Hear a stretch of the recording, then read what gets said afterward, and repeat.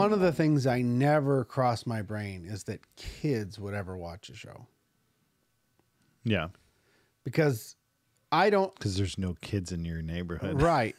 And I'm like, I'm not doing it for kids. If anything, I was imagining more of an adult theme thing. Like I'm picturing what we're doing is like what the comedian podcasters do. Only our content is Christian, is the Bible, and our own struggle and the things that we're learning and encouraging each other in the Christian faith. They're coming up with new jokes and talking about crazy stories that they did in their past. But that's the culture. That's the people the podcasting world. That's what I'm imagining. Yeah. And I understand that the product we're creating is something new and different and not something that's normal or common. And I like that. I think that's one of the best things about us is it's like, okay, it's using this podcasting platform that other people use for entertainment and they're doing it, but they're talking about things that a Christian would relate to. Mm-hmm. And, but like kids, I would be like, no. Like that's not, there's no kids going to listen to it. And then it's like John Hart's like, oh, just so you know, my kids listen to it on the way to school. So like, maybe they shouldn't do that. And your kids always listen to it. But on the other hand, it's sort of a catch-22 because it's like, well, I didn't imagine kids watching it. I wasn't ever setting out to do a show for kids. But it's actually a good test because it's like, well, okay, what did you say that, kids wouldn't be able to hear? Now with 4 or 10, anything less than 10, that's going to happen because there's parts of the Bible you wouldn't want to go into depth with. Yeah. Like Stevie's hat. Like Stevie's hat. But that's still, that would still be very God on. Like if Jesus was in the room, I would still have that conversation with him, even if it was too old for a 10-year-old. But anything that a maybe 13-year-old couldn't hear, well, then maybe you shouldn't say it because what is it that they couldn't hear that, you find entertaining? Yeah. Yeah, and it is a funny balance because so if you're reading through the Bible with your kids, which I am, do you just read it and just let it speak for itself and just whatever it says, you say it? Or do you kind of like, oh, this is maybe not exactly your age group? When I'm reading the Bible with my children, and we get to a funny part of the Bible that I have to make some decisions on how I'm going to read it. Sarah will be over there like she can't handle it. She's like, how are you going to get out of this one? But I think I would do the exact opposite of what's the right thing to do. And what do you think that is? Well, or what do you think that you would do? I think what I would do is I would get really kind of like almost excited. And I would be like, all right, so this is the grown up part of the Bible, but I'm going to tell you. And I would make it like, instead of editing it or brushing it off, I would make it like really salacious and like exciting. Like they're getting in on something that they're like, you guys aren't old enough for this, but hey, it's in the Bible. I'm going to show you. This is how real and I'll be like, and Samson has spent the whole night with prostitutes. And then it's like, he let them giggle about it because in some ways it's like, make the Bible fun. Cause it's like if a kid gets to see a movie that he thinks he's not allowed to see, that's a thrill because it's like, oh, mom and dad would never let me see this movie, but they must not know or something like that because they're letting me watch it. And it's exciting. Yeah. And so I think I would just try and make the Bible as fun as possible. And those are good opportunities. I'm not saying you just expose them to topics that they shouldn't be thinking about, but you can make it like exciting and then brush over it really quick and make them feel like, ooh, I got to hear a secret. Yeah. Well, So I understand that thought. And that's not the right thing to do. I'm not a parent for a reason. But here's the deal. You're dealing with kids who are innocent, who don't understand things, right? Like they don't understand everything. They're very innocent and they haven't figured it all out. So when you're going through a list of things you're not allowed to do to animals and to your aunt's nephew and to, there's a list of things you're not supposed to do. If you just read it straight up, they're going to be like, what exactly is happening here? And it's like, no, we're not going to get into that. Where my son, he gets it. In fact, he'll be like, hey, Dad, you might want to pre-read this section because we're going to get in some uncharted territory. He knows, right? Like he gets it. He understands it. He reads it and it makes sense to him. Yep. But, for the younger girls, it's you have to tiptoe a little bit more. So now I think for Stevie, it's a little bit more like that. He's like, oh, I'm going to go back and make sure I read that. Yep. So, but it really depends on the kid and the age. I think there's some wisdom there. 100%. So, I completely defer to you. What I said was stupid. That's what I would do probably if it was like my nieces and nephews, because I don't know any better. I'm not a parent. But I do know this, and my parents, they still don't really understand it. The parents see their kids and they identify the kids and they know where the kids are at, each one is at, and they exercise judgment and try and cater their parenting to that kid and to the relationship they have with that individual. This is a great theory.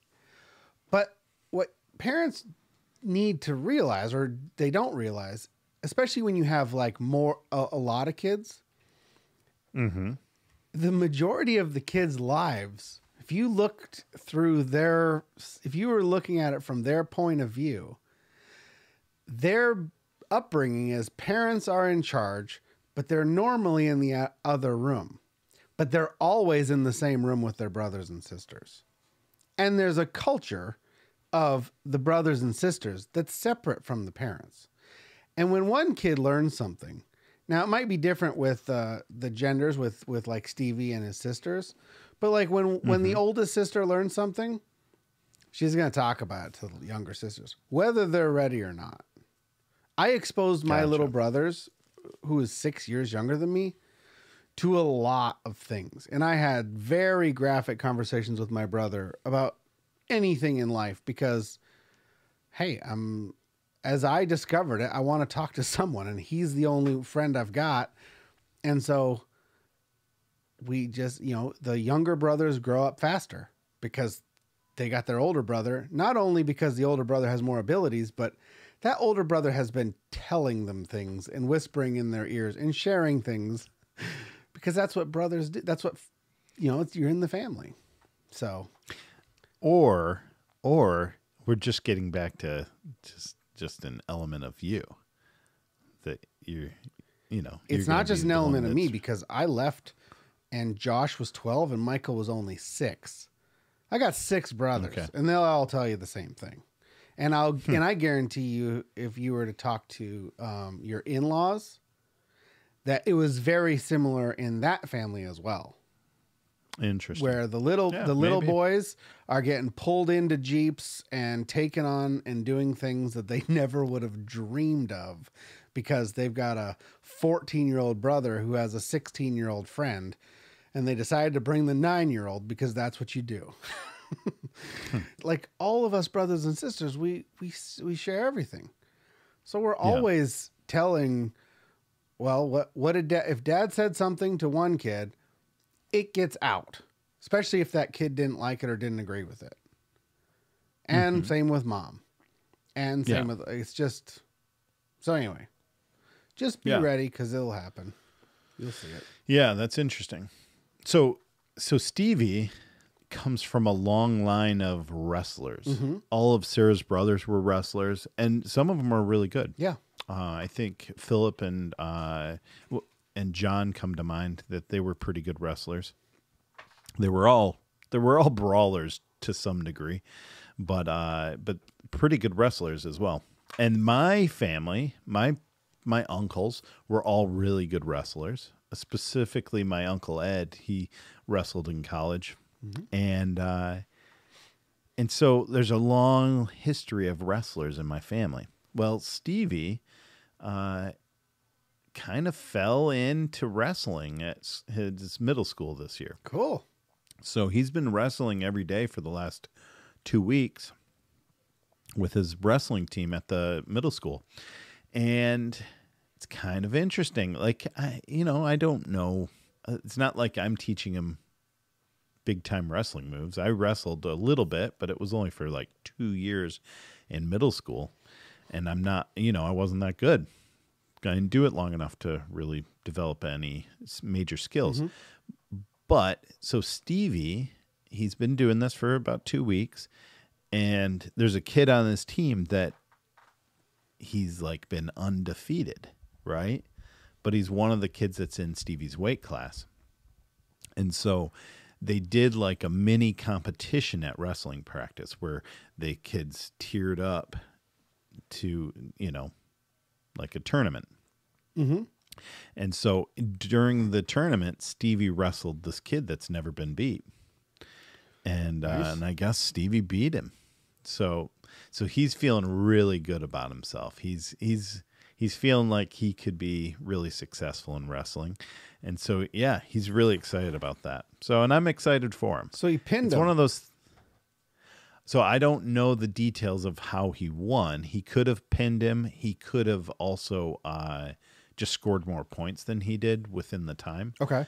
But yeah. But he's having some success. So I'm excited about that. Yeah, that's great. And so is he Yeah. on a team? Like, will he go to do meets and Yeah. stuff? Yeah, he's going to go to wrestling meets. It'll be interesting. I wonder if they'll probably all have to wear masks at the meets. I know that your It'll be like- your northern one, Rebecca's kids do wrestling. Yeah, many of my nieces and nephews do wrestle. Oh, that's so cool. Rebecca's kids wrestle. Nathan's kids wrestle. Nathan's kids are actually pretty good. I know. And then in Pennsylvania's got a really, it's a pretty competitive state for wrestling. Okay. So, yeah. Well, whenever Becca makes a video of it, she's always screaming the whole time. So she's one of those very encouraging mothers that's like all in for her kid. And, Yeah, you hear like, pin him, Doodle, pin him. Yeah. Come on, Doodle, get him. My dad was like that. When I played basketball, I remember it was always in like a gym, like the kind of like the wrestling. So you can actually hear also in a junior high school basketball game. There's not like tons of cheering. There's some cheering because the parents are there. But Yeah. I basically, if a basketball game is 4 15-minute quarters, it's like maybe an hour. And I think ours was probably less. It was probably like 12-minute quarters. I only usually played for about a minute and a half. It was Per like quarter or the entire the game? whole game. Oh, I okay. usually So got, your dad had to concentrate his focus on. but he always that he minute always and a would half. say, he always would yell and cheer. And thank goodness he didn't have to do it for very long. But like I would go out there and bouncy, it gets stolen, and I would go running. And I always ran, and I could get open for passes, but I never really shot much because once I had the ball, I didn't really know what to do with it. In junior high, I just wasn't basketball. I never got good at it. And apparently the coach knew that because I would get thrown in there and usually the end of the third quarter, because at that level, every kid gets to have a turn, Yes. but the coach still wants to win. yes. So So he wants to put you in at the time where you're going to cause the least damage. exactly. And it was like Not always at the At the beginning, they want to have the ringers in there to kind of score points and make them feel demoralized. At the end, they want the ringers in there so they can win the game, finish it. But in the third quarter, we're ready to let Davey go in there and tickle the other players. Now, to be fair, not like I really want to defend myself because I really wasn't that good, but we only had one team. It was a small Christian school. Mm-hmm. So you have high school, it's a high school team. But then when I was in 7th and 8th grade, we got to be on the team. But it wasn't like there was some 7th and 8th graders, like my friends, like Chris Ireland and Nick Ford. They got more playing time because they got pretty good. And I just wasn't that good. But the fact is they were letting me out there, some 85-pound little kid on the basketball, in the real game. And it was really more high school. Like the starting players basically played the whole time. And it was when they needed a drink of water that they would send me out there. Yeah, and to give them a drink of water. Yeah, and it was a disaster. I always lost the ball. The most points I ever scored in a game was 4. Yeah, I was never very good. And we had the high school league in at Grace. Oh yeah. And that was there were good teams that had good players on it, and then there were our team who we were like the total misfits. We were the worst players in the entire league. Yeah, by far. I remember that, and you could play. Like I've seen you play when we were on the team there, and you did, a lot better. But I remember the very first time I ever saw you shoot a basketball. It was the funniest thing I've ever seen in my life because you shot it so hard and you were so close, and it just went springing off. And I was like, your first impression was terrible. I was like, wow, what is happening?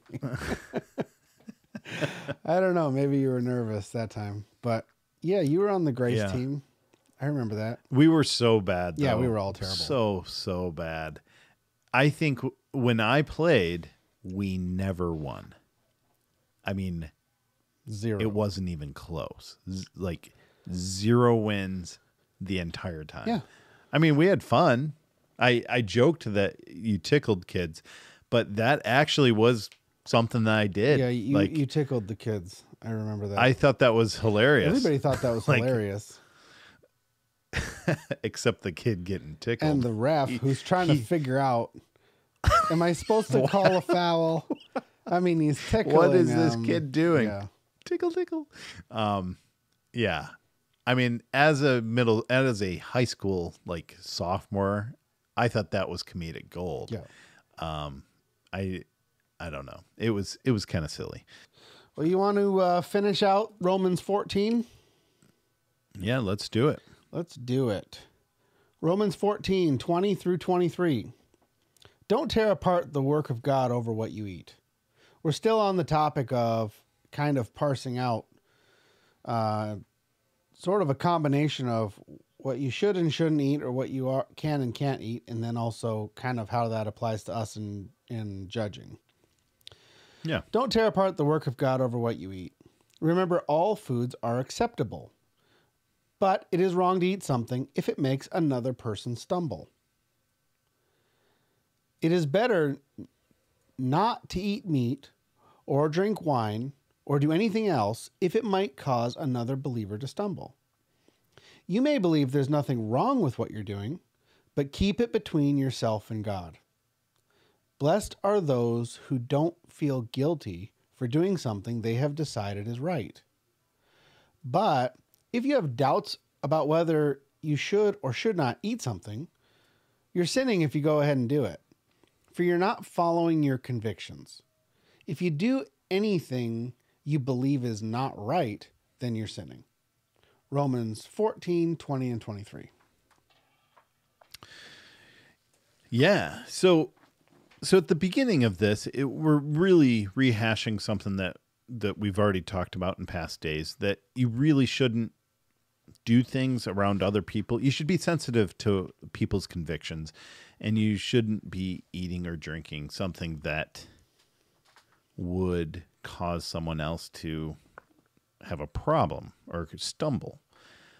But at the end of this, where it says, blessed are those who don't feel guilty for doing something that they've decided is right. But if you have doubts about whether or not you should be eating something, you are sinning if you go ahead and do it.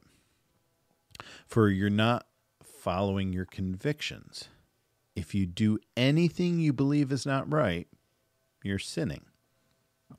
And this is the part that really kind of convicts me. It makes me think to myself, okay, it is true that there are certain things that I feel like I have the liberty to do, but there might be times where I might run into a situation where I feel like, for me, this is kind of a conviction. And if I ignore that conviction, well, then that's wrong. Even though it would technically be acceptable, it wouldn't necessarily be wrong in and of itself. But if you have this doubt of whether or not it's right, it might be the Holy Spirit convicting you, giving you that conviction that it might not be something that's right for you. And I think that that's a really unique thing. Now, when I was visiting you, we read through this and we sort of talked this sort of a different read on this. Do you still feel that way, or has your view changed since then? Well, and maybe you should explain what you were thinking before. The starting point is a little bit tough.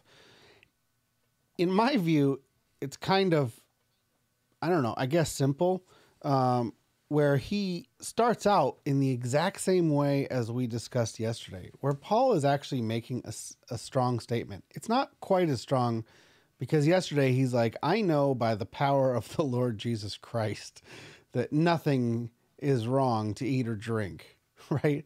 He's like, and so that was a really strong opening line.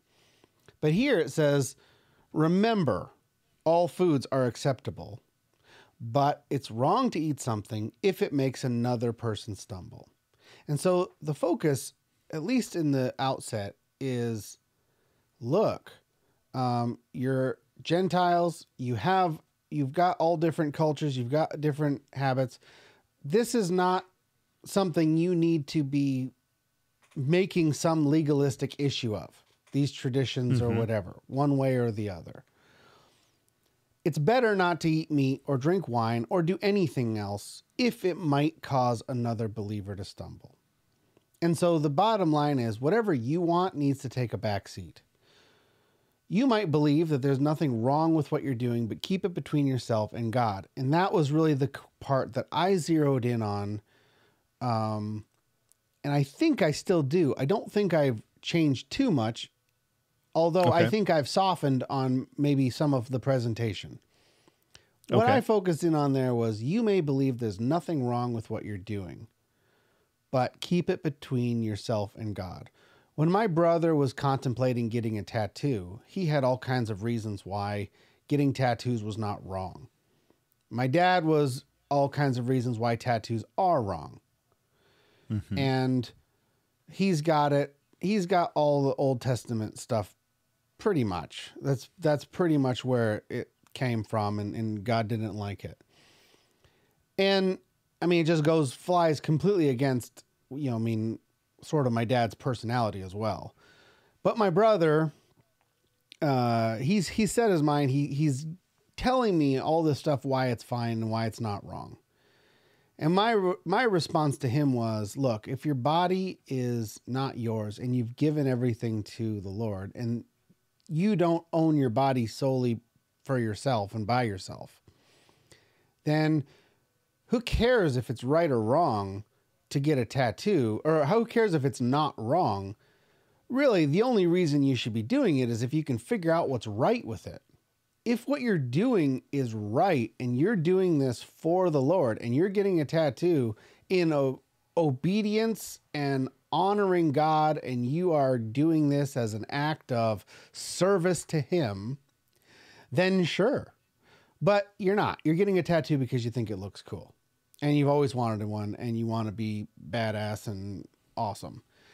That's what you have in your mind. And so it's a selfish you're doing it for yourself, and it's going to affect your relationships with, or potentially other Christians, other people who see it are going to think maybe less of you, whatever.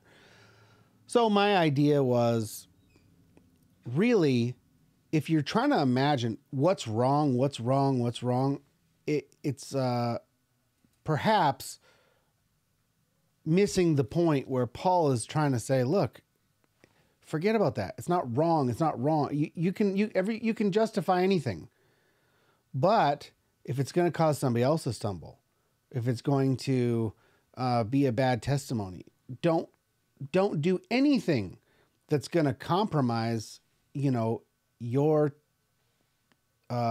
example, your testimony, your message, just so that you can do something that you like. And so it's kind of like, don't use your standard of what is wrong. Use the standard of anything else. And then if it's going to potentially cause problems, just don't do it, because you don't live for yourself anyway. You're serving God with your body and your life and your decisions. And so that was really kind of like the aha moment, is everything he's been saying is, yeah, it's not wrong. Yeah, it's not wrong. It's not wrong. But everything he follows it up with is, but just don't do it. If it's going to cause a problem, like, why do you need these little creature comforts? Mm-hmm. Yeah. And so in 23, I think it really is talking about a totally new idea. You're right. It has been saying it's not wrong. And it has been saying, don't cause others to stumble, and don't bicker about things and build each other up.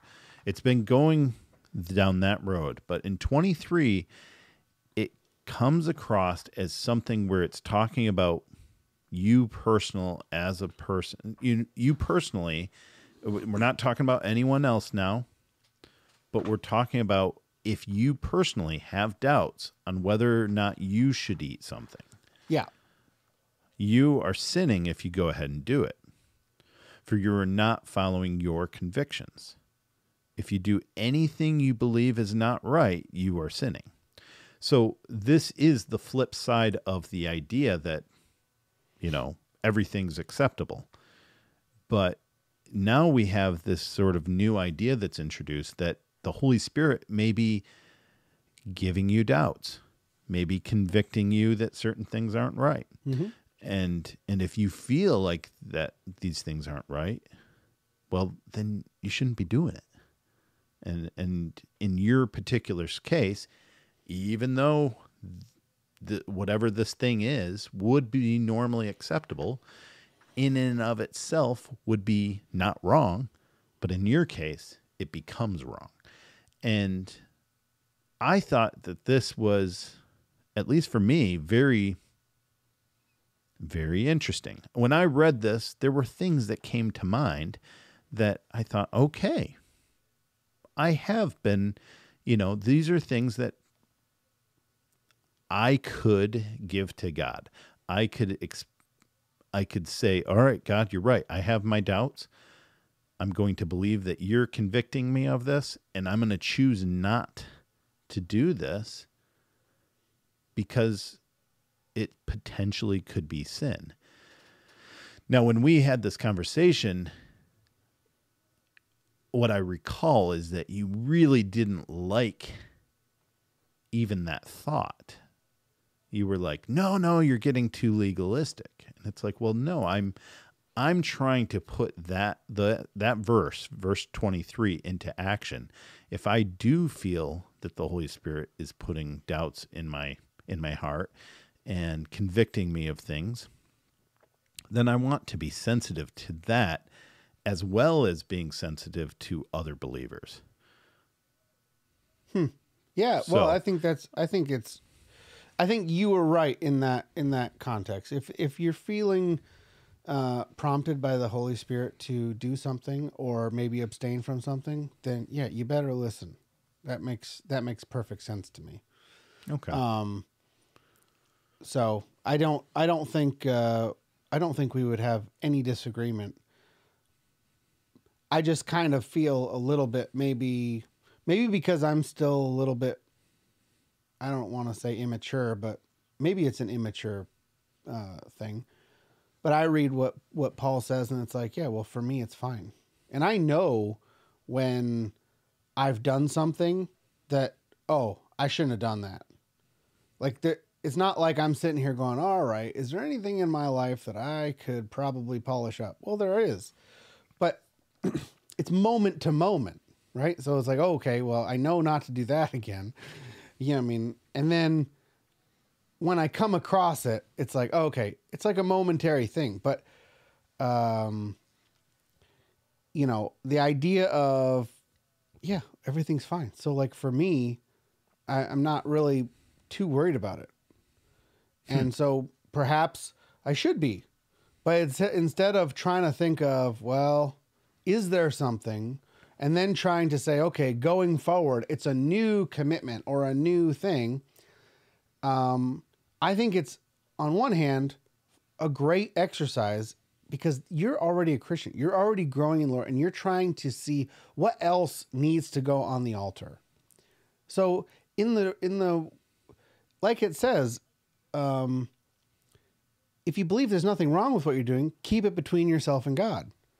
I would say that a good advice is, if you think that there is something wrong with it, keep it between yourself and God. Like both and, because he's basically saying, don't judge other people. Don't be looking at them and hurt them. Like, they're going to stand before God. That's what we dealt with earlier in the chapter. It was kind of like, don't be too hard on them, because look, in and of itself, it's not wrong. You don't know where they're at. And so, he called them the weaker Christian. Like, don't just go harp on them for what they're eating and drinking.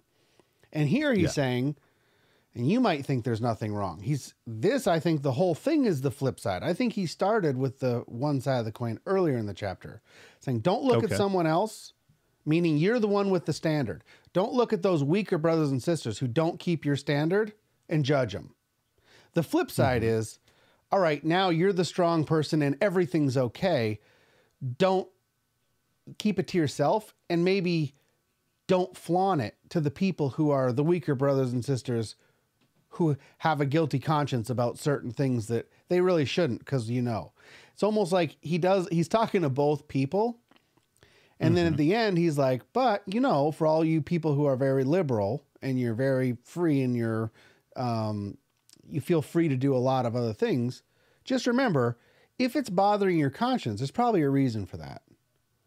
Yeah. And so it's kind of like, just by the way, we're not saying everything's under the sun is fine, just go try it and live fun and fancy free necessarily. He's like, but check your conscience. Like, don't violate the Holy Spirit.